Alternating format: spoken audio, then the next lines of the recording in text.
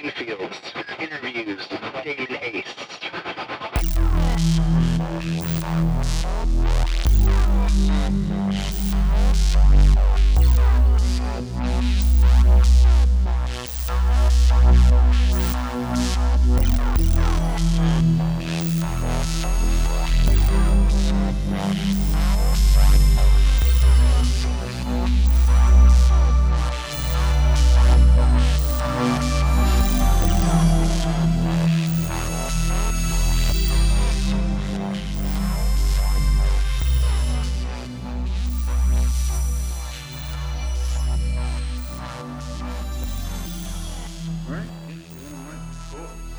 So tell me about yourself, Mr. Damon Ace.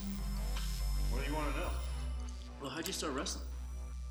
So, it's actually kind of a funny story. So, I started watching wrestling when I was like 11, I want to say. Nice. And then once I kind of got into high school, I stopped watching for a little bit. I got involved with kind of a shitty crowd of people. And then I started watching again, and that was right when CM Punk was kind of coming back into the prime of his career. Like what, 2010? Yeah, about there. Mm-hmm. So I had obviously not been watching for a few years, so I went back and watched all of his Straight Edge Society stuff and blah, blah, blah.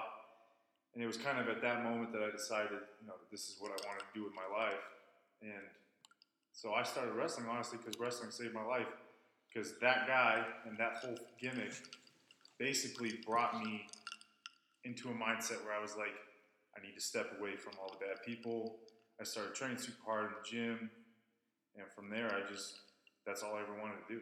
That's one thing I want to focus on, because I can always tell when someone is, all you guys are legit, but the ones that flat out first say, wrestling saved my life, it saved my life. Yeah. One of my partners I work with, Tom, before I realized I could start working with him, was until he said wrestling saved my life. And he had this amazing story of living in Philly. It wasn't a good crowd. And I wasn't involved in a good crowd either. Like, what specific about, was it the straight edge culture?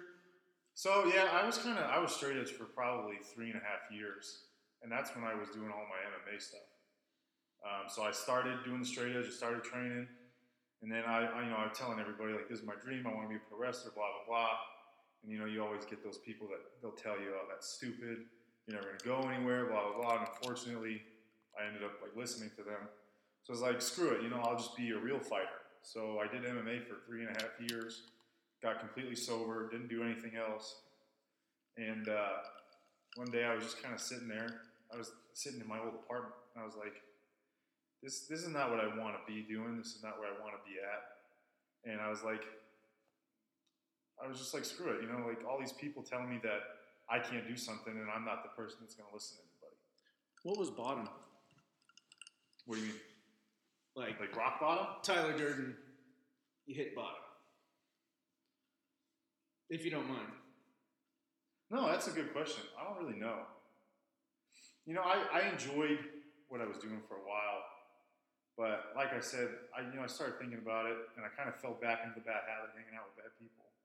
And I was like, the one thing that I've always focused my entire life around was pro wrestling, because that's where I wanted to be. I knew that's what would keep me straight. And bottom was probably, I went to a concert one night, and I got super drunk, and then I started doing a bunch of drugs. And I immediately sobered up towards the end of the show, and I was like, this is not who I am. This is not where I want to be. And so I got home that night, and I'll be honest, I started crying. I was like, fuck, man, what am I going to do with my life? Right. And it was at that moment that I decided, I was like, you know what, screw it. I'm not going to listen to these people. It's over. It's done. Yep.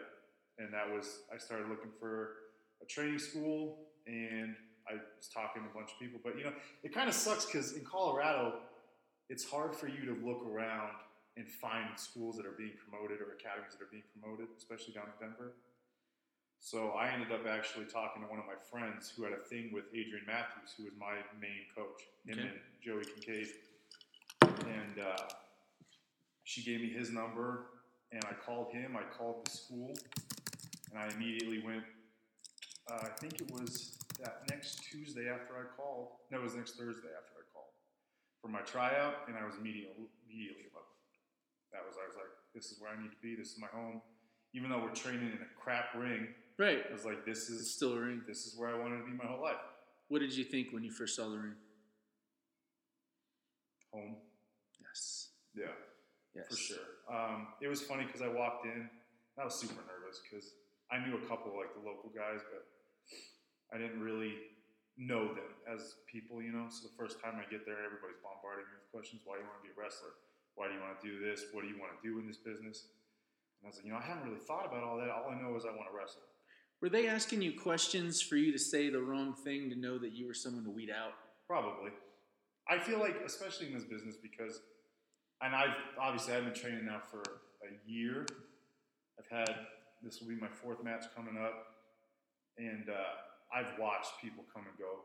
People tell it, like, they walk in, they're like, this is all I wanted to do, this is my dream. I make it through one practice, and they're like, I can't do this. And then at that point, I feel like if you don't have the drive and determination and dedication to do this, you're wasting not only your own time, but everybody else's time.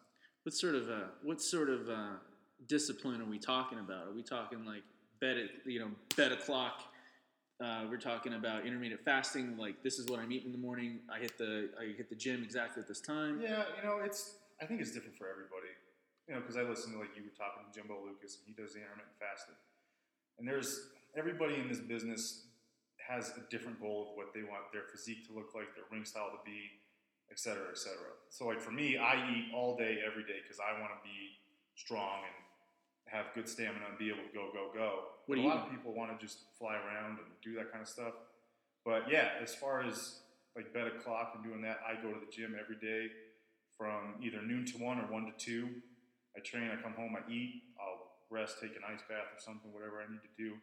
And then I train from basically 7 until 9:30 or 10. And that's my day every day when I'm off. How often is it on your mind? Wrestling? Yeah. All the time. Nice. I mean, shit, man. Like, last night, I was laying in bed, and I was like, this guy, I want to work. I want to do this. I want to be able to do that. I'm always thinking about new moves I could put into my set. I'm always thinking about things I can do in the matches. Y'all should have seen the smile on his face when I asked him how often he thinks about wrestling. That's awesome. Who? You. When I asked you, like, how often... Dude, it's all the time, man. And I feel like that's when you know you love something. Yeah. Is if that's all you can think about.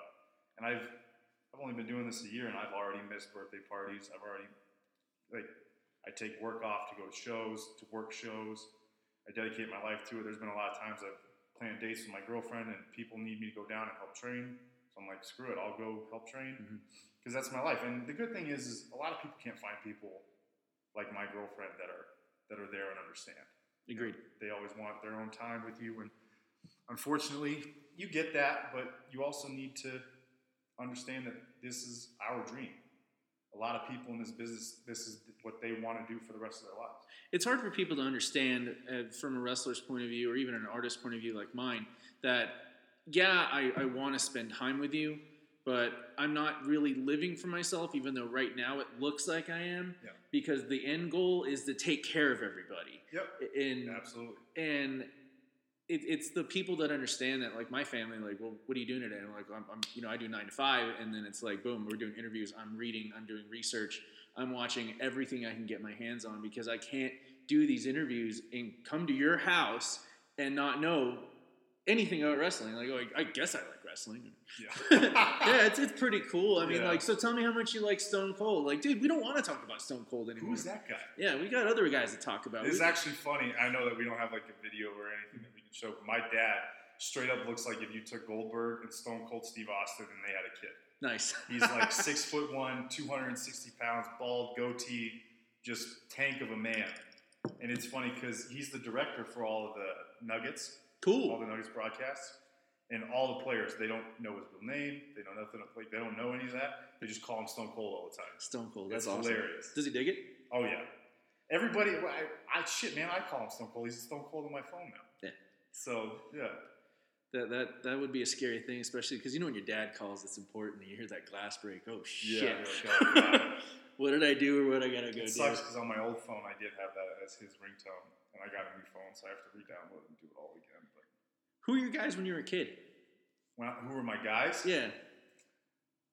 Well, CM Punk, obviously. Mhm. Probably going to get a lot of heat for that, but whatever.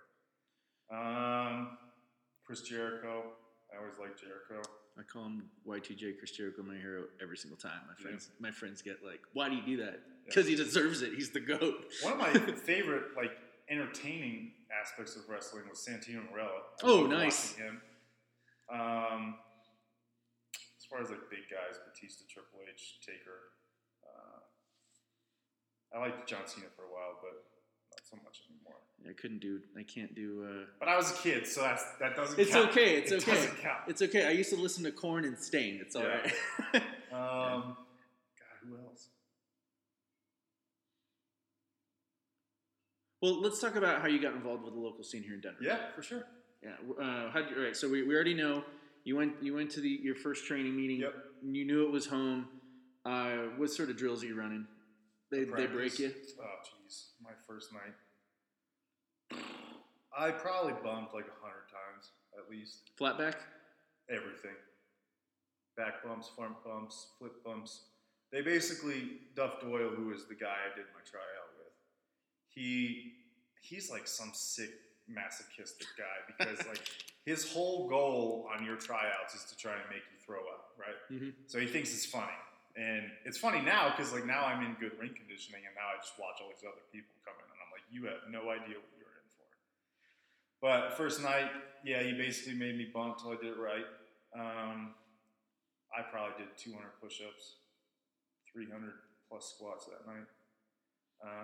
Were you ready? What? Were you ready for it? I mean, I think I'm a relatively big guy, so I did all right. I wasn't expecting it. But I made it through it. He made me run the ropes for about 10 minutes straight. You still got the scars? Huh? You still got the scars? Dude, I'll tell you what, man. I went into it and I was like, I was so concerned that the ring was going to hurt me. And it's not the ring. It's those ropes the first week that you're hitting them. Because you're hitting them. I mean, right. you're going for it. And the ropes that we have aren't even ropes. They're steel cables surrounded in rubber. I was about to ask like that. Hose material. So I woke up the next morning. I had lacerations all over my back. I was like, where the hell did this come from? Like, why is this spot hurt and this spot? Like, I didn't really do anything. And I went in the next day and I was like, this is like, I'm sore as shit. And I'm like, yeah, that'll happen. It's probably from the ropes. It's like, okay, got it. Well, how did you progress from there? Okay, so obviously you're starting. You're not even indie yet. You're in the training. Yep. You're in the training stages. How did you get from training to indie? I busted my ass. I trained every day as long as I possibly could. For the first 6 months, I would train, and then I would stay after and work on all my rolls, running the ropes the right way. I would basically do whatever I could to get better. You know, my whole mindset, every sport I've ever played, was to go in and be the best. And in order to be the best, you have to do other things that people are not going to do. And so I stayed after practice. I asked all the questions. I did whatever was necessary of me. And I never complained. I've been injured countless times. I've hurt my ankle. I rolled my ankle so bad one day, the next day my ankle swelled up probably a good 3 inches.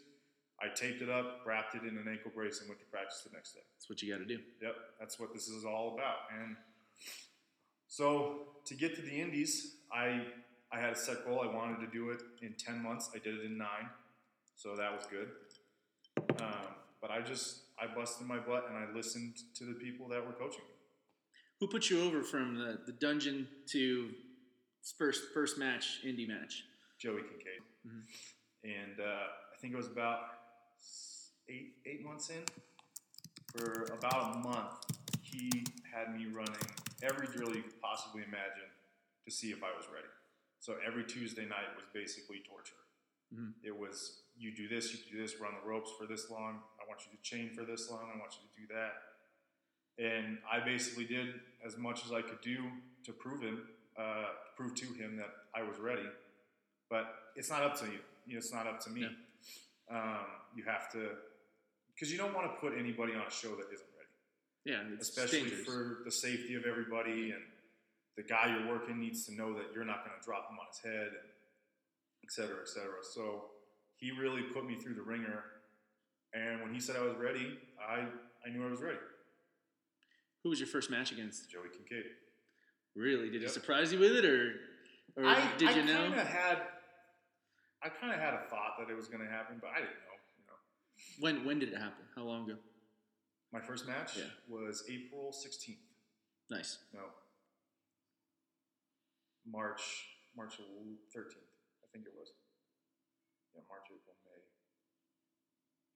Yeah, March 16th was my first match. And you're about to do number 4? Yep. Yeah. How did you get the attention of Vaughn? Because, man, he was just like, oh, dude. I have no idea. Yeah. Which is crazy because Damian Malice is his written name, right? I've only seen him work one time in the video that he posted. I have no idea how he knows about me, but he brought you up. Obviously, if that's happening, I'm doing something right. Well, that's why I'm here, because I usually, it's kind of turning into a new gimmick where I'm basically like, all right, who should I talk to next? Yeah. I've obviously since then I've kind of like looked him up, and he obviously has a legit background. He was a wrestler since he was like 3, right? Yeah, he's been hungry for it. Yeah. Plus, he's Puerto Rican, so he's crazy about it. Yeah. Which is awesome. And I respect the hell out of that because I've come from the same kind of background. I did Muay Thai for 4 years. Took silver in a state championship here. I've done jiu-jitsu competitions, blah blah blah. So I know the grind that he goes through. I've been there. What martial art do you think helps you out the most in wrestling? I kind of incorporate a little bit of both. Because my submission is an inverted triangle, and I do a lot of striking. So probably both, a little hybrid of each.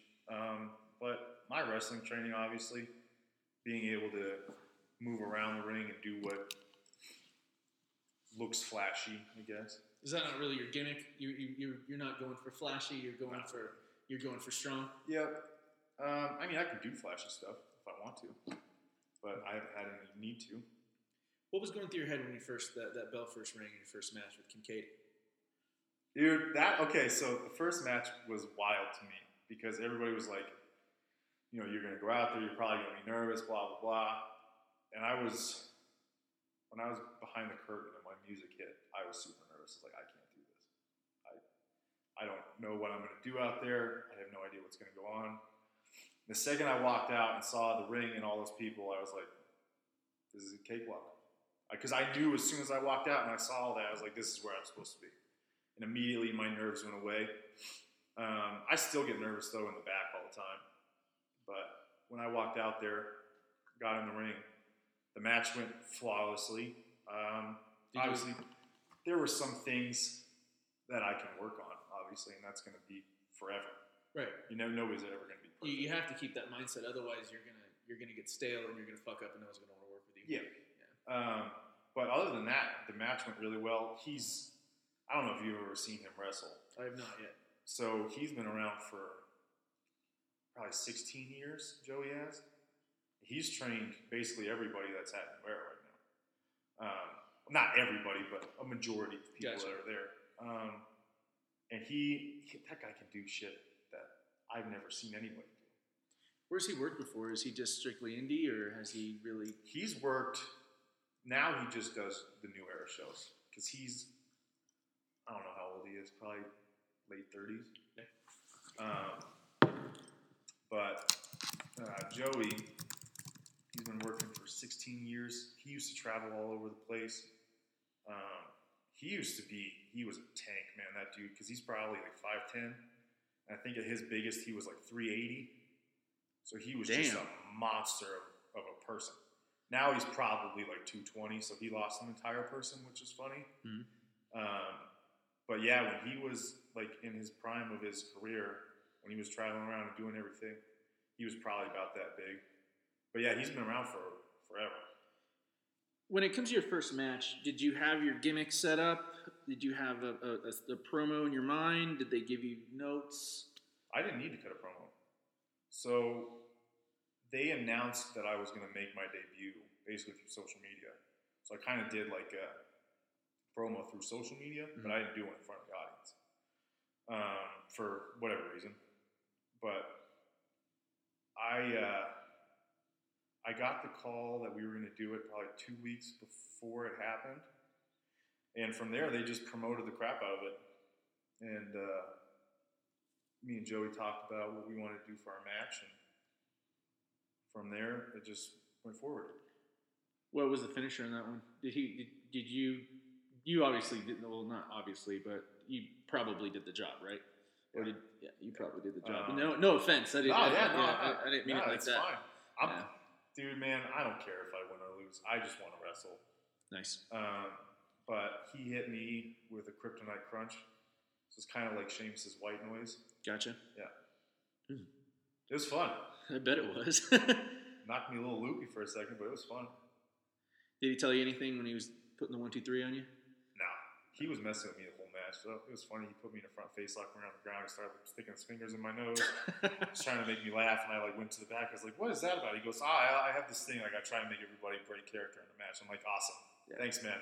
My first match. You're going to try." Right. But it was actually, you know what? Thinking back on it, like at that moment, I wasn't mad, but I was like, why would you do that? But now looking back on it, it settled me down so much. Because I was like, we're out here to have fun and entertain these people. He's probably seeing if he could get you to break, and if you did break, you were in trouble. Probably, and I didn't. Yeah. I mean, I kind of giggled when we were on the ground, but as soon as we got up, I was like, nah. All right, so you've got your first match under your belt. Yep. You walk past the crowd, you go backstage. What's in your mind? I mean, obviously, when you first walked out there, you think this is home.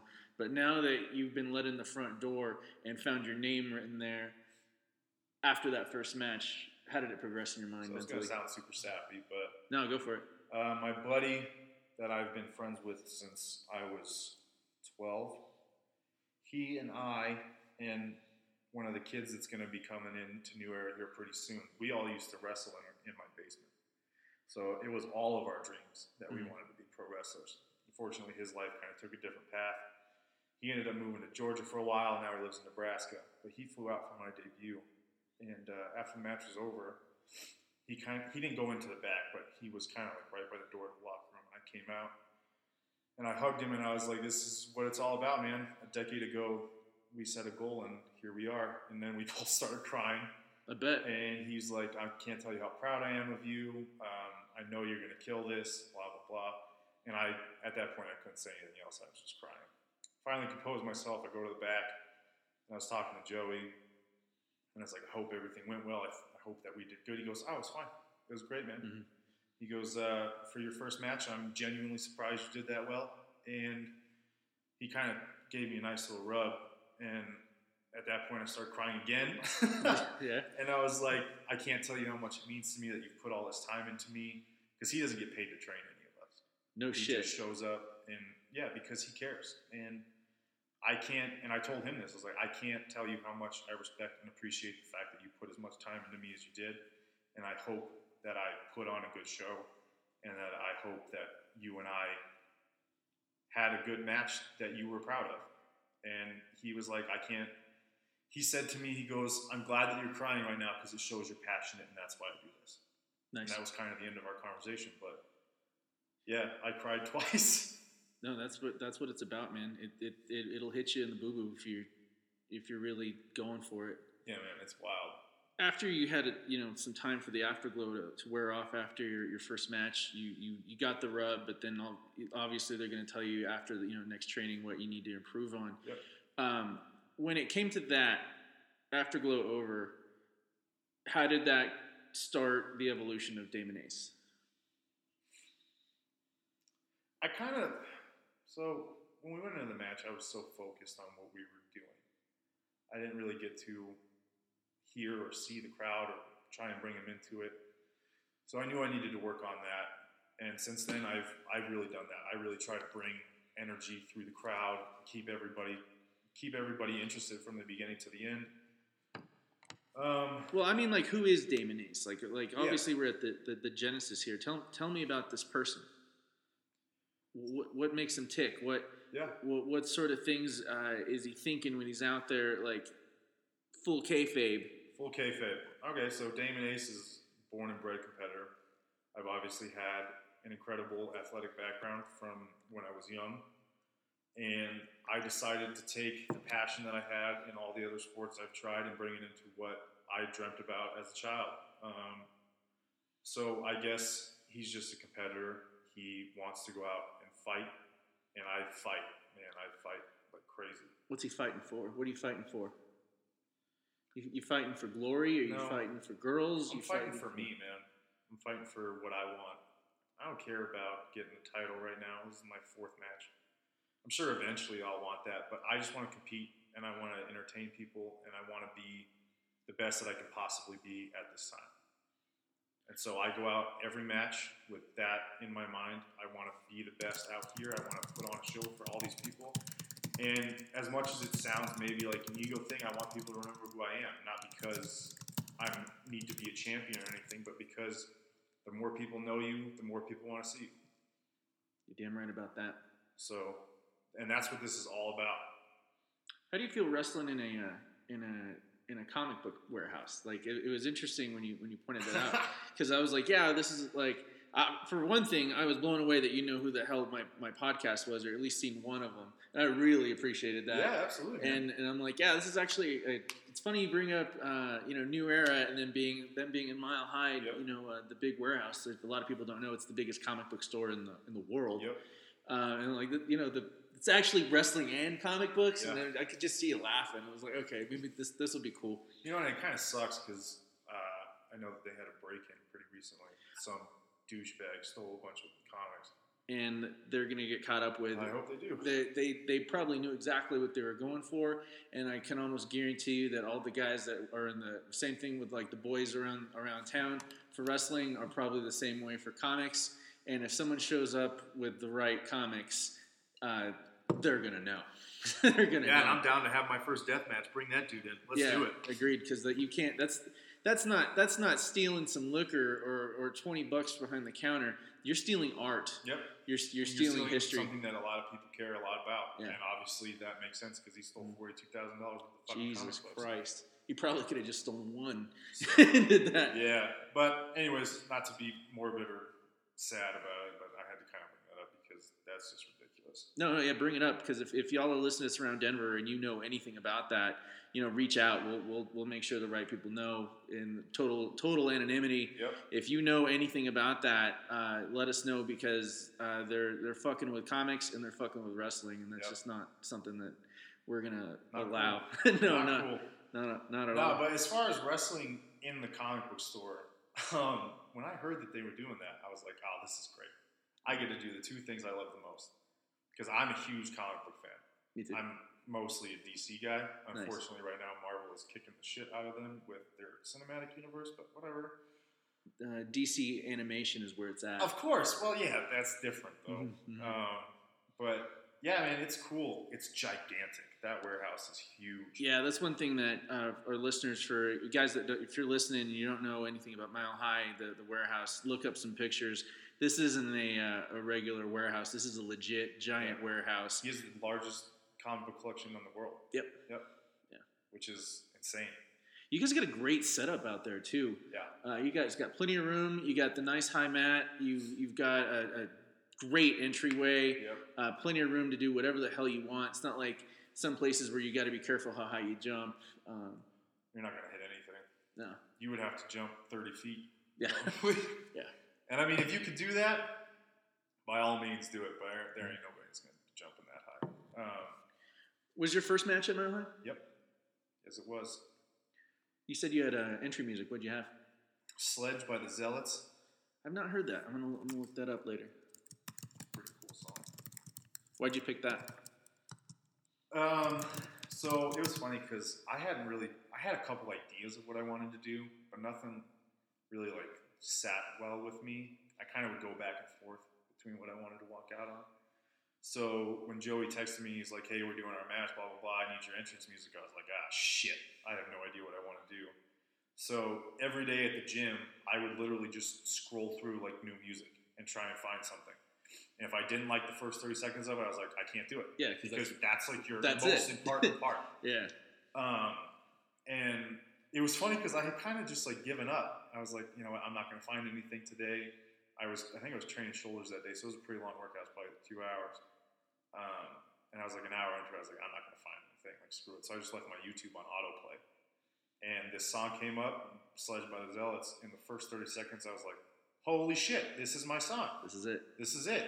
And it was funny because there was a couple of my buddies there. Mario was there, who he actually just recently started fighting So he and I train a lot together. But I ran up to him. I was like, "Hey man, I found my entrance music. You have to listen to it. Tell me if it sounds good." And he's like, "All right, what is it?" So he downloads it, listens to it, and he's like, "Yeah, that's what you need to walk out to."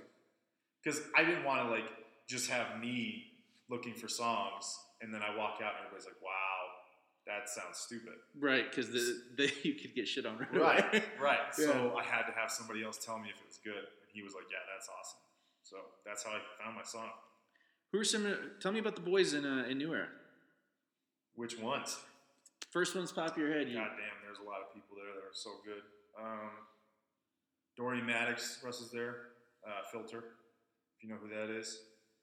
He does a lot of primo shows as well. Right on.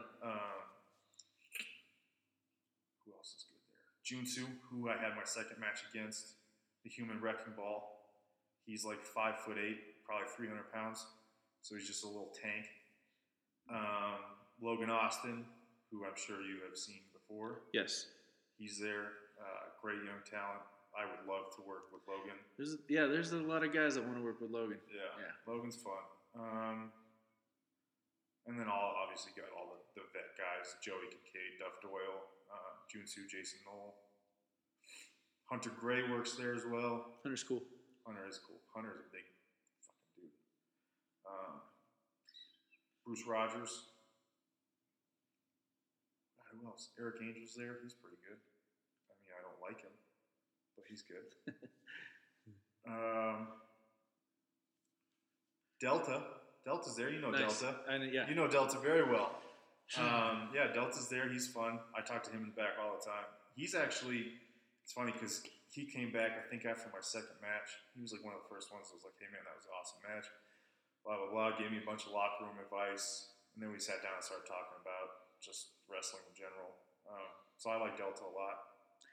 I think that kind of everybody in New Era deserves to be put over because they're all just genuinely good workers and good people. Well, that's what I want to hear. That's and they put on crazy shows, man.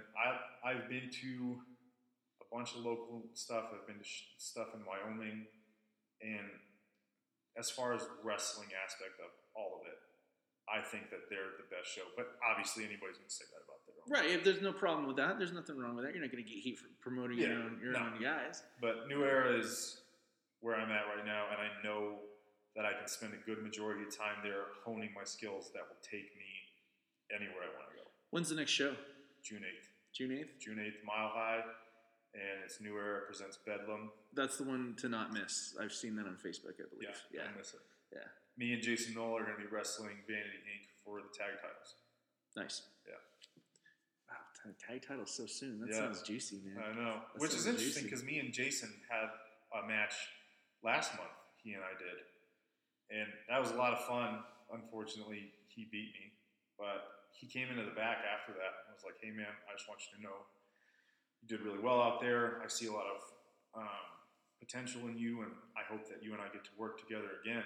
And I think it was probably a couple hours after. He was like, "If you ever want a tag team or anything, let me know." So he must have talked to somebody and got it going because he and I are wrestling for tag titles. He saw something he knew he could work with. Yeah. That's gnarly.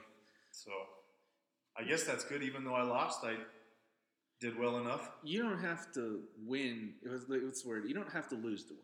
Right. Yeah, there's a lot of people don't realize that, I want this guy to have the belt. He doesn't need a belt. Yeah. He's over completely. Let him shine everyone else up. Have a great feud with someone. He doesn't have to have the belt. Maybe eventually, we'll get the cherry on your pie. Yeah. But the people that need the belts are up and comers. People that actually are legit to actually carry the company. Yeah. That sort of a lot of people don't understand that. And the thing, I've always said this. I've always been far more interested, as far as wrestling, far more interested in the feuds and the storytelling that feuds can do, rather than title matches that don't mean anything. Agreed. Everybody always wants to chase a title, and I would far rather be able to get into a feud with somebody that means something. Right, absolutely. Especially you can walk out with a belt, or you can walk out and the whole first crowd could be booing you and giving you the finger and like just hating your guts Yep. and you're just soaking that in. Like, yes, you Yep. hate me. Yep. This is what I'm here for. And whether if you're fighting heel, Yeah. which sometimes can work against you if you end up doing too good at it and they start cheering for you. You know, you're going to get that anywhere now, especially with indie shows. There's always those people that are like, oh, we cheer the heels because blah, blah, blah. And I'm like, yeah, because that's what we're supposed to do, guys. Yeah, just have fun. Enjoy the damn show. Mind your business. Yeah. Let's talk about the indies. Yeah. Let's talk about the indies. Can I use the restroom really quick? Yeah, absolutely. Absolutely. I'll be right back. Sorry.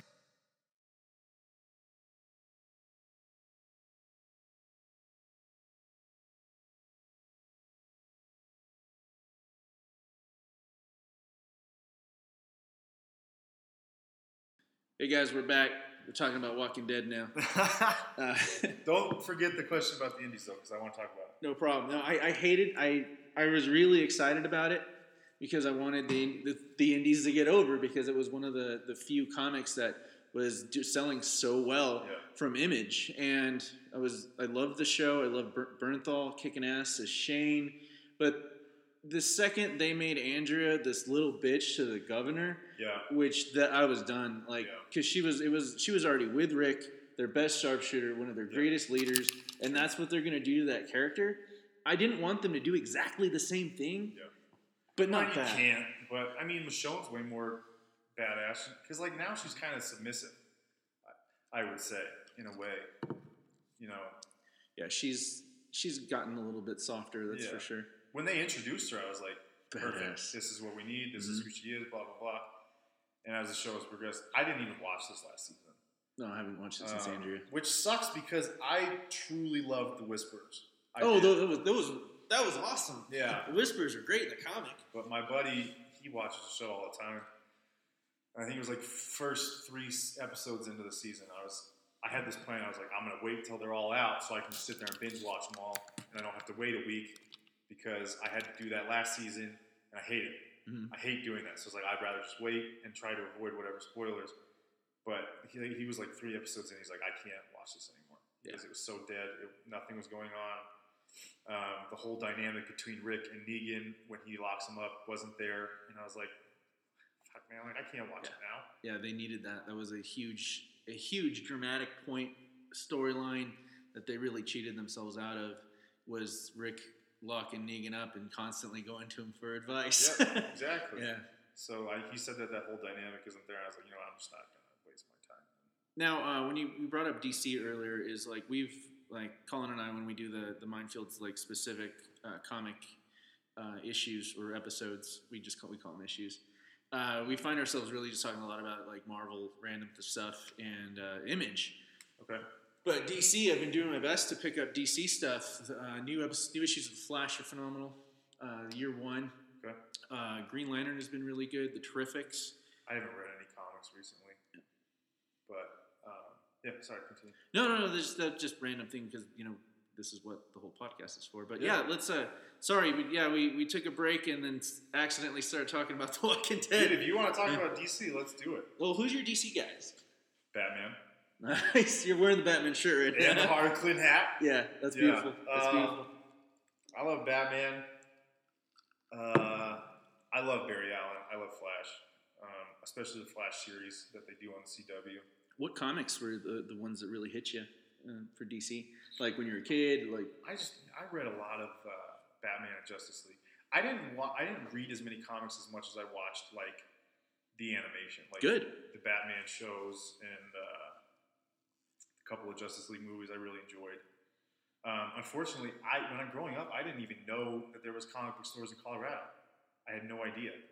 So I've spent like a majority of my time learning through either the shows or on the internet or just watching movies.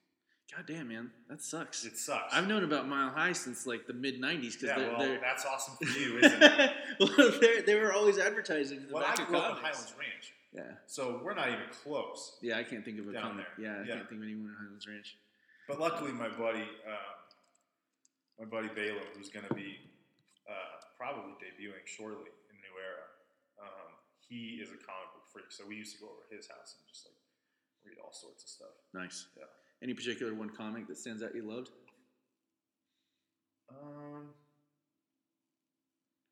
One that like you reread over and over? I like the Flashpoint series. Oh, nice. Yeah. Good jump off point. Flashpoint was good. Flashpoint series. Yeah. I thought that was a super cool story. And the way that they did Martha and Thomas as Batman and Joker was... It was sad. It was, but it was also a cool change of pace. Agreed. So that probably is the one that stands out the most to me. One of the reasons why we started doing the podcast is because obviously we love comics and wrestling, but we want people to realize that there's not really a difference. No. There's not really a difference. I mean, I don't understand why different wrestling organizations are not hiring comic book writers to like come in and help us. Don't write everything. Just help us with this. Help us tweak this, and then vice versa. Like, you know, some of these action shots are bullshit. Like, why don't let us show you how the boys do it? And if you guys were able to like just do it, like here's what this should look like, and you got a couple artists there, like, okay, yeah, this is what we need. The same way they did, like for example, Aladdin, when they filmed Robin Williams in the studio, just being Robin Williams, and then they took that and put it into the fucking movie, and it wouldn't have been that if they hadn't done that. Mm-hmm. But I digress. Let's talk about the indie. Sorry, brother. Sorry. Oh, you're good, man. Yeah, we're all over the place. It's my day off, so I've just been like soaking it in. Man. Oh man, I love it. I want to talk about for your favorite indie non-local. So we're talking like Ring of Honor, Impact. Favorite talent or guy? Well, it's the favorite brand. That's not Ring of Honor, or it is? That is along with Ring of Honor. I really enjoyed New Japan for a while. I still do. I'm not saying anything about it's still good, but I hate to say it, but it's just because my favorite guys are right now. Impact. Yeah. Killer Cross is my favorite indie guy right now. I can't believe I'm an Impact guy. Are you? Yeah. Ah, cool. So we have something in common. Yeah. When I met my buddy Tom that we do this usually with, and he's like, "What the fuck you mean Impact? Fuck that shit. TNA AJ's gone." I'm like, dude, you don't understand what. Dude, okay, old school TNA when like Styles and Kazarian and all those guys were there. Yeah. That shit was wild. It was amazing. Aces and Eights was one of my favorite feuds of all time. I will say that to the day I die. Nice. That whole thing, and then Sting doing his whole Joker gimmick and all that stuff was the most entertainment I've ever had with wrestling. Samoa Joe. Yeah. Hell, like even Joe is just, that dude's insane. The fact that guy is that big and can do the stuff that he does is stupid. He moves too damn fast. It's stupid. It makes me mad. But right now, Impact. Like we've talked about this in the podcast before. If you haven't caught up on this, guys, I want to talk. Did you see the match with Cage versus Morrison? Yeah, he hurt his back in that match. He did, but in my opinion, and as a wrestler, do you think that match would have continued had Lance Storm not been the ref? No. The fact that because I kind of went and like listened to a bunch of stuff about it, and Lance asked Brian, he was like, "Can you continue?" You can tell, yeah. And Brian was like, obviously he's hurt, but he's like, "Yeah, man, we're finishing the match." That's a wrestler's wrestler right there. Yeah. And they did. And even though he was hurt, and I guarantee you he was severely hurt because I think he hurt like a vertebrae or something, herniated a disc, whatever it was. That botch move off the... That was the Spanish fly. The Spanish fly, yeah. The fact that he got up and continued, is badass as shit, but also that's a wrestler's wrestle. And no, I don't think if anybody else was reffing that match, it would probably not have continued. Johnny took goddamn care of him. Yes, he did, especially after that. Yeah, he throws him into the ring, but then kind of like just gives him that push. You see him talk to Lance. He goes back and forth. Anytime the axe would have gone up, but you see when he got him back in the ring, he's got him in that hold, and he's got his face into his shoulder, and you see Cage just like, and like they weren't gonna steal his move because if that had happened, it would have been months before Cage could have. But that's what happens when you get a guy that used to be a great wrestler. Yeah. And he's refereeing a great wrestling match. It's Storm, man. I love that guy. I like that new guy. What's his name? Ace. The guy with the. Ace Austin. Ace Austin. Yeah. That guy's a lot of fun. He's crazy. Yeah. He is super athletic. I don't know if he was a gymnast or what growing up, but yeah, I followed Ace Austin since he was in.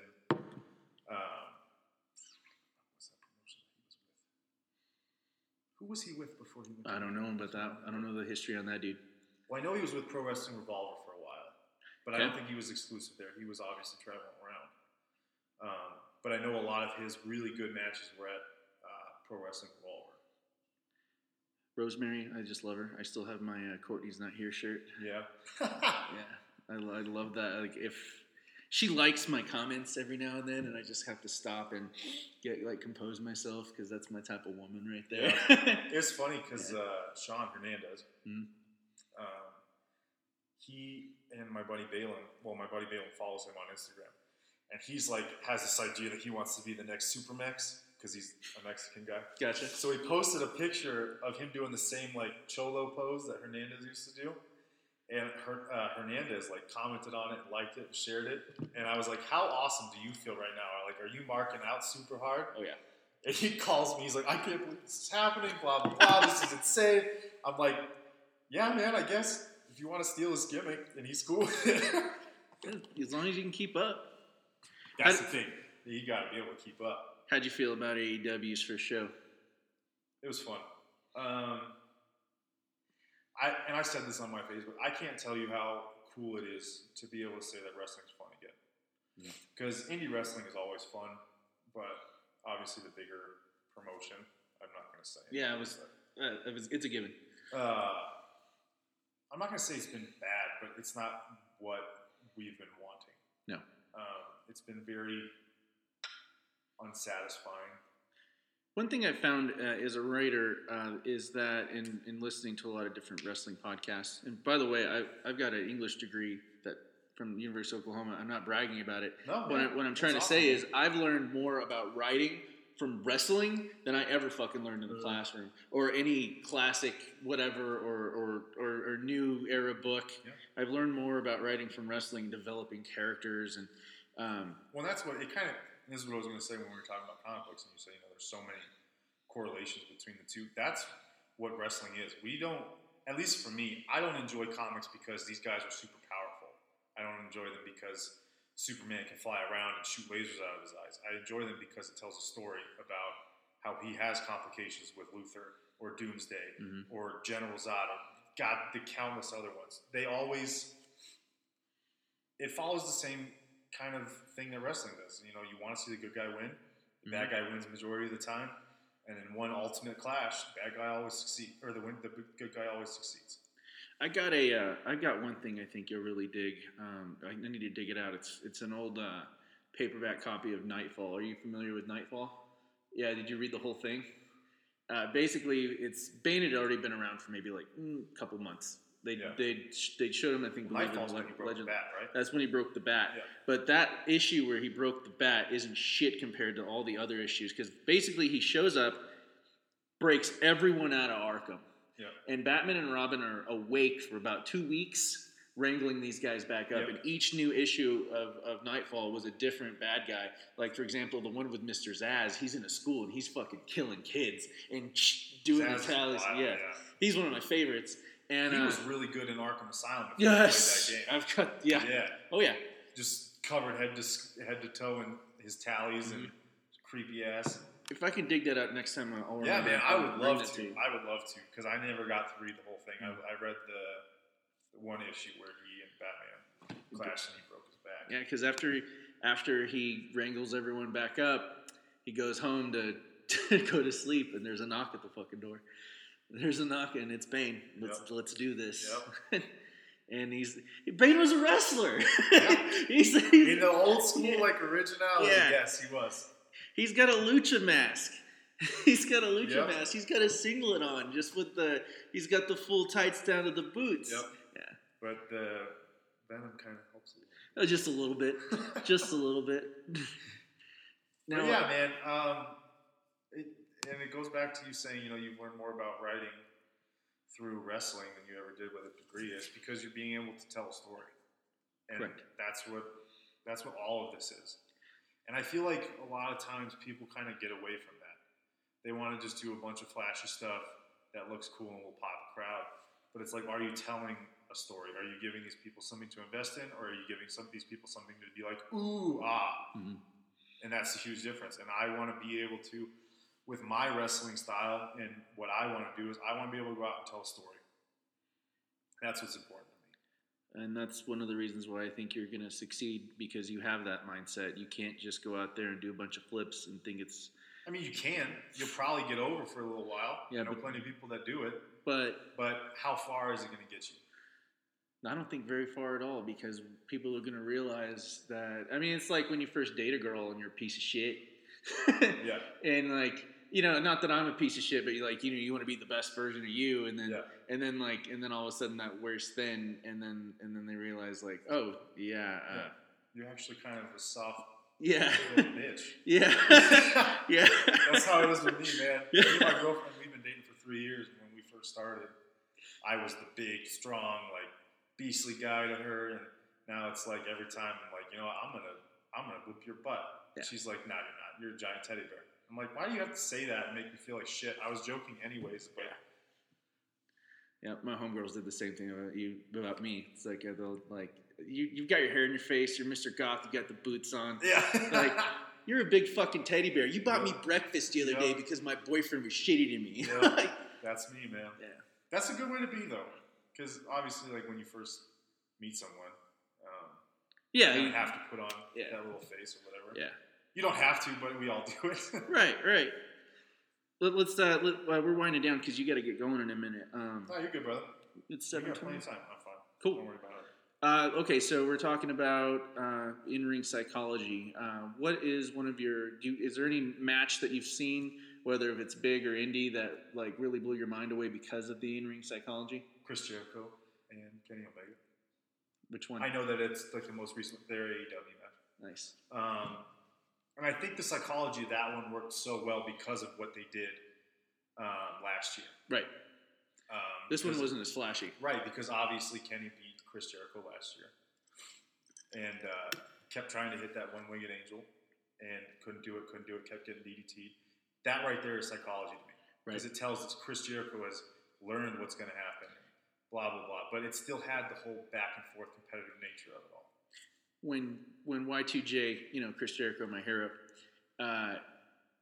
countered a V-trigger. Yep. Holy shit. Like, it's like I wanted to pause it and rewind it. Did that just happen? Dude, that V-trigger that he hit him with when he took that bump into the second turnbuckle and he hit him in the back of the head, I had to watch that probably 5 times before I realized it's like, okay, he worked it. Mm-hmm. But the first time I watched it, I was like, he's dead.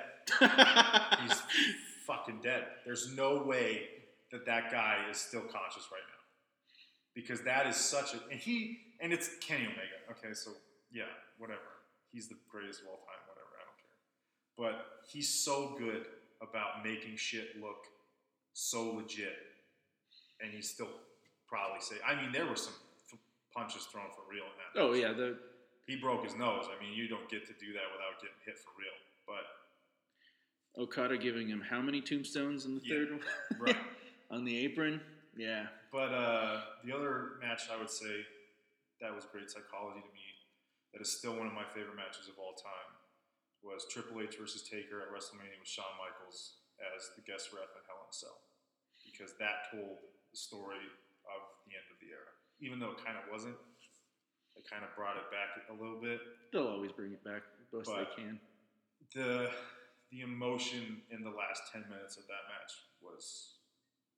I'll never forget that match. That was one of my favorites of all time. I'm trying to think if anything really sticks out that isn't just like brand new in my head right now, because I've been filling my head with so much wrestling that all I can think of is like some new ones. Like, for example, the first one that popped in my head was talking about I keep having to correct myself in my head.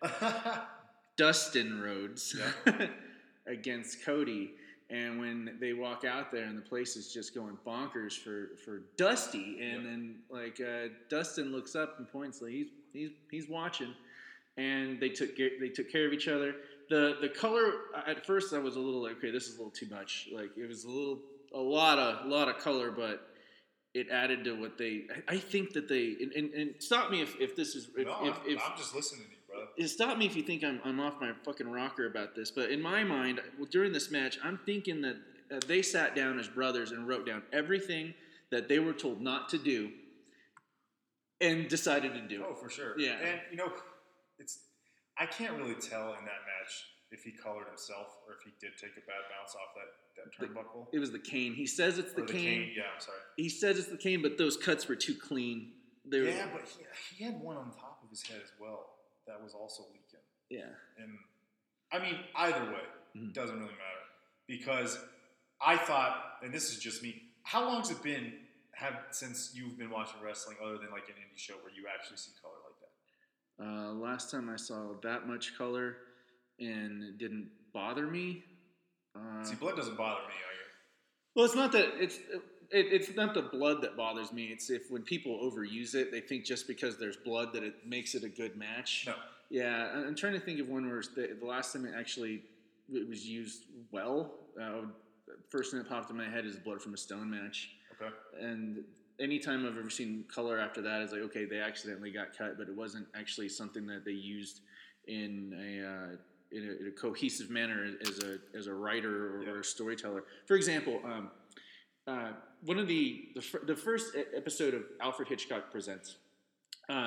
This guy he's after who his wife is telling him is raped her. They don't really say rape because it's the 60s. Yeah. And she's like, there's the guy. They're cruising around there's the guy in the gray suit. And he's like, okay. And he watches them go into a hotel and he parks and he reaches under, he gets a wrench from under his seat and he follows the guy in like he belongs there. And they get in the elevator, they go up and he goes this way and he follows him. The guy gets to his room and the second he hears that door close, the lighting all of a sudden dims and there's just this swatch of light on this guy's face. Like, did you ever watch the Addams Family, the first two movies? Yeah. Morticia always has light on her face. had that light on her face. And it zoomed in and there was that light on his face and the camera followed him to the door. He opens the door and you don't really see all the way in. You see if that's the edge of the bed and the door's here and you see what are you doing in here? And you see the arm go up, but you don't see blood. Yeah. You hear the wet, smacky noise of a wrench caving some guy's head in. Yeah. And the reason I'm telling you that story is because that's good storytelling. You don't have to. If they'd have shown all like mashed brains if they could in the 60s, why? Yeah. You can do better with psychology. Yeah, for sure. Yeah. But there are also matches where I feel like that does produce more psychology. Agreed. In that match, especially in that match. Especially. The fact that he was bleeding like that and continued to fight and put on a show, it all links back to the first couple promos that they put together, especially the one where Cody says, I love my brother, but what do you do with what do you do with an injured horse? Mm-hmm. You bring it out, you roll your fingers across the steel chamber of your gun, you blow it away, blah, blah, blah. If you look at that promo and then that match, it makes sense. It does. That's what he was trying to do. He was trying to blow Dustin away. Correct, which he did. And obviously Cody won the match, but at the end of it, it made that whole "you're going to be my tag partner against the Bucks" that much more important. I lost it. Yeah, but it made it more important. And it was the fact that he was bleeding and showing that he would give his life for this is something that means something to me. I don't know if it means that same thing to everybody. But to me, sometimes that makes sense. I wasn't crying because it was such a good match. Well, that's part of it. But I was crying because, you're not going down. This is no, he wasn't giving up. No, you're not going down. You're going to be my partner. Who better to do this with? And I can't imagine there's a dry eye in that stadium at that moment because of that. Well, and it's the same thing, like I said, with that Taker Triple H match because they beat the hell out of each other. Mm-hmm. And those last 3 minutes when they're both kind of just sitting in the turnbuckles and Shawn Michaels is in his hands crying. And Triple H climbs up the turnbuckle, and his last one, suck it, right to the Undertaker. Like, I'm not going down without a fight. And he hits that tombstone, and it's over. That, to me, is like, holy shit. That guy wasn't going to give up until he couldn't fight anymore. What did you think of the message that Cody was sending by destroying the Triple H throne, pulling out getting the sledgehammer? There's a lot of theories. Not just theory. What did it mean to you? Do you think AEW's the new WCW, the Messiah? Well, they can say all they want that, we're not going to be competition, we're going to be an alternative. But whether you want to be or not, subconsciously you already are. Right. You're already competition because look at the fact they sold out a 12,000 person arena in 4 minutes. I Yeah. mean, when's the last time WWE did that? I know they've done it, but when's the last time they did that in 4 minutes? With right? ravenous fans. Yeah. Yeah. And so you can tell me all you want, oh, it's not competition, blah, blah, blah, but it is. It is. And I hope that it's not in the WCW, or if it is, don't let anybody come in there and blow it creatively. Do what you're doing right now, because right now that's the reason Jon Moxley went there, because he has the ability to take care of his character And be and free. be who he wants to be.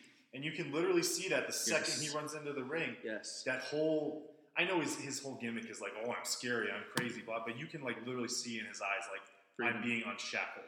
Freedom. Yeah. And so, as long as they don't go down the same path that WCW did with their creative, and we all know who. Right.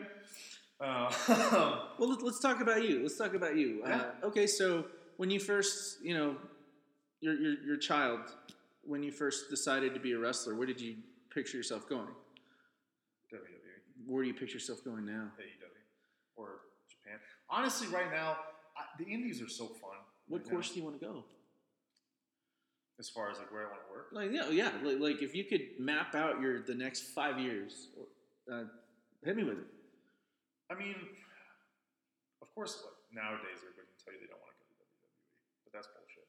Everyone wants to. If WWE called me tomorrow and they were like, "Hey, we'll give you $500,000 a year or whatever," I would take it. Right. Even though it's not that much money for that company, Mhm. I would still do it in a heartbeat. Everyone Because wants to. who wouldn't? But all these people will tell you that they won't. I just want to go to the top, wherever that may be, because I don't know 5 years from now. You don't know if AEW is going to succeed or not. You don't know if Impact's going to make a comeback. I sure as hell hope so, because they've got like 5 months to do it. Yeah. Mhm. So you never know. And Impact has enough talent to do it right now. They really do. I feel like their issue is more on the promotional side of it, because their creative directions are very good. They take care of all their people, I think. You just have to be able to get back out there, and the fact that they're not on TV anymore hurts them or hinders their progress. But 5 years from now, shit, man, you don't really know where anybody's going to be. No. New Japan could be like the new giant thing, because it's taking off tremendously right now. So wherever I can be the most lucrative for myself, but also the most lucrative for this business, is where I want to be. So you're here to take care of everyone, not just family, but the boys too. Because it's music to mirrors, man. Well, and I can't tell you how many people they come in and out, because that's one of the first questions they ask you when you start training. Why do you want to be wrestling? Mm. So many people are like, I want to be famous. I want money. I want the glory. Right. You're not a wrestler. You want to be in everybody's face because you want to be famous.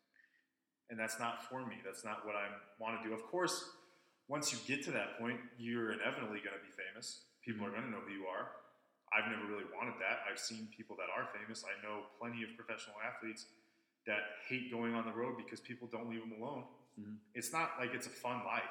Everybody thinks it's this giant extravaganza of money and girls, and it's not. You're lonely. You're traveling all the time. Your family is at home by themselves. You're missing birthdays. You're missing graduations. You're missing everything, man. Yeah. And it's not what all these people think. You cannot be in this business for money or fame. You have to do it because you love it. It always makes me think of that, like when I hear people answer in that like bullshit, shitty way. I remember I was at a Tool show one time, and there's people out. Tool? Huh? You met a Tool there? No. Yeah, I did. That's a good point. There's people outside crying they can't get in, and we are just we're very close. And then we're happy to be there. And there's this stupid little girl standing next to me. And she's like, my boyfriend paid for my ticket. And I'm like, oh, my God.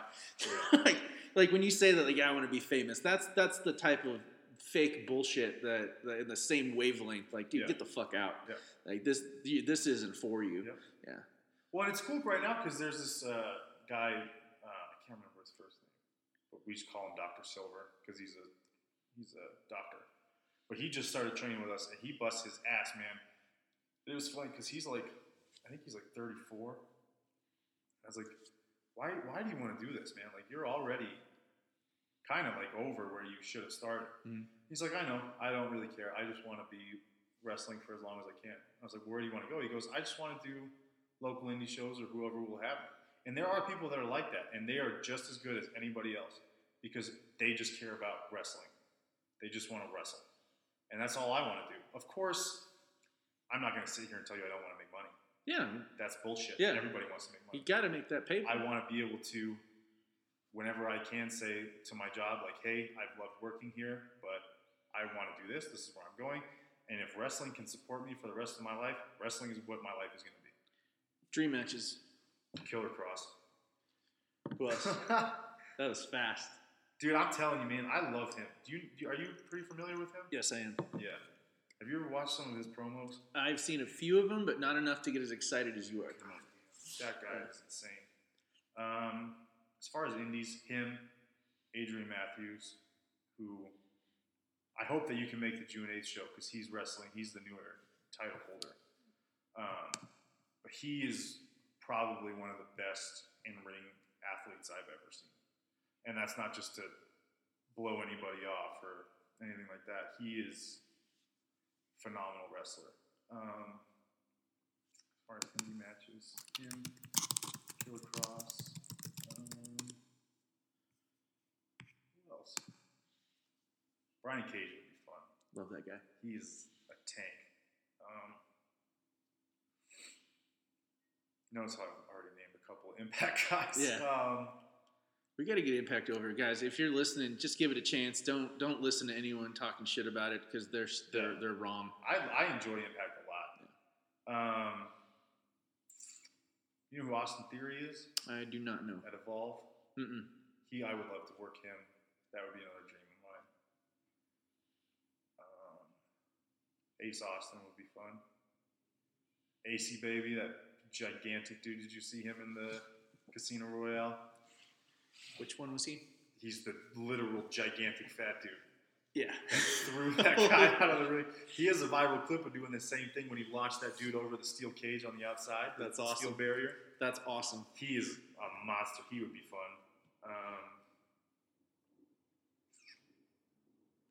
I don't really know who else. Who are you thankful for here in Denver? Joey Kincaid and Adrian Matthews. They have carried me on their shoulders and under their wings for the past year. Why should people go and train with them? Because they're the best trainers in Colorado. 100%. What makes them that way? They just obviously they know what they're doing, or they just is it the care they put into it? So it's funny because they're both different, right? So Joey's very technical. He obviously still cares about wrestling a lot, but he's very technical. He will teach you how to be in the right place at the right time, doing the right thing in the ring, how to chain, how to get out of moves, your timing, all sorts of things. He will really tone and tweak for you. He'll help you get better at those kind of things. Adrian Matthews, as much as I love him, he's hard on a lot of people in a difficult way. But I truly believe, and it's funny because he's always like, I don't like wrestling, blah, blah. I'm like, you love wrestling. You just don't like the people that are in wrestling. And he's like, yeah, that's probably true. Because Adrian cares so much that if you're blowing stuff, he's going to tell you straight up, like, you suck. You need to get better. And sometimes people need that. And it also, like we were talking about earlier, weeds people out. If you can't take criticism like that, you're not going to go anywhere, especially not in this business, because people are not fucking nice. Yeah, but not even that. I mean, like, if you can't even take criticism, that means you can't play ball business-wise. Yeah. You're going to end up like Drew McIntyre. Hopefully, like, someone will give you another shot, which he did, but he burned a lot of bridges. But at the end of the day, this is a business, and you have to be a business person. And business is not easy. Business is full of backstabbing and corruption, and you have to make sure that you're doing everything that you can to not get in that. Hey, it's the wrestling biz. It is. And Adrian Matthews has sat down countless times with all of us, told us all the rules of the road, rules of wrestling, how to be a businessman, how to market yourself. Like, that's what he's really good at. Because he wrestles here, he wrestles for WCWC, West Coast Wrestling Connections. Nice. Up in Oregon. He does Wildcat Pro down in Louisiana. He does Texas. He does Nevada. California, New York. He's done Wrestle Circus twice. Wrestled for Cauliflower Alley, I don't even know how many times. So he's been around, and he's only been wrestling for 4 years. So he obviously is doing something right. The New Era show coming up on the 8th. What's it called again? Bedlam. Bedlam? Yep. What do we have to look forward to in Bedlam? Well, me and Jason are wrestling for the tag titles, so that'll be fun. Agreed. But yeah, there was probably 300 people there for that show. The second show I was at, probably 250. Last show, probably about the same. Signs. Oh, yeah. Can you drink there? No, they don't serve alcohol there. Gotcha. Yeah. I didn't think so. There's workarounds where like you like contribute to a charity and you get a beer or something like that. Yeah, but unless the promotion is like in a bar, it's not very often that you find that they serve alcohol. Well, fuck, it's Colorado, man. Just get blazed in your car. And then Yeah. yeah. Well, what is it? Is it goddamn? What's that new promotion? The Main Event or whatever. Who is it that does that? I'm not familiar with it right now, brother. No? I'm sorry. There was a new promotion that just started here. That's like 420 based. Cool. Yeah, I think it's an outdoor venue and everybody can just get blazed. So if that's your thing, it's not. Look for it. It's not, but I like watching people enjoy themselves, and I prefer people smoking than getting fucked up drunk. Yeah. Well, and the issue is, especially with indie wrestling, because the heels are far more involved with the crowd. Mm-hmm. If you get some dude that's wasted and you're giving him shit, and he jumps in the ring, that dude's gonna have a bad night. Yeah. We're actually writing a comic book. A wrestling comic book. I'm writing it. My buddy Gunther, he's drawing it. I'll show it to you. For sure. If you want to see. But it's the first thing that happens is some dumbass decides to go into the ring. Yeah. But ask that guy that jumped in with Stone Cold Triple H how that went for him. Oh yeah, was that the one in Germany? Was that the one I don't remember where it was. I think it was the one in Germany. I just remember Triple H German suplex that dude on his head, and him and that ref just kicked the shit out of that guy. Yep. Or the guy that jumped Bret Hart. Oh, dude. That dude got fucked up too. Yeah, in and out of the ring. He got lucky, that guy too, because I don't know if you saw it, but I went back and watched it a couple of times because obviously they had the rope was missing from the front side, and Ronda Rousey and Travis Brown were sitting there. Travis wasn't having that shit. No, but that guy jumped in, and Travis ran up there and was like this close to catching him, and like tripped over the podium that they were standing at. So he didn't grab him right away, but I was like, dude, if that guy would have grabbed you, you would literally probably be dead. Because it's Travis Brown. I don't care what his UFC record is. That dude would mollywop just about anybody. That guy got lucky. He got out. Yeah. The guy got real lucky. But yeah, I think we're good, brother. I actually got to get going. I'm sorry to cut this, but I know you got to get training. Another time, man. Oh no, yeah, we're definitely another time, man. Yeah, we usually cut this around like an hour to like hour and 30, but I actually have to get going. But how do we find you on social media? Facebook right now, under Damon Ace. I'm working on my Twitter right now, so that will be up. And then I'm working on my Instagram as well. So right now, just Facebook, but once I get those two up, obviously I'll post them on my Facebook, so then you guys can follow me there. Right on. Yeah, this will be running by tomorrow night. Everyone, it's today's the May 30th. Yes, sir. 8 days from now, or 9 days from now, 9 June days. 8th. Come down to New Era and watch me and Jason all kick some ass. My High Comics, Yes, not the little store, the big ass, the big warehouse. the big warehouse by the stadium, guys. But we appreciate you taking the time to let us entertain you for a bit, sir. It's been an absolute pleasure to talk to you. It was so fun. I had a great time. All right, Thank you very much. Well, Mindfields over now, guys. Take it easy.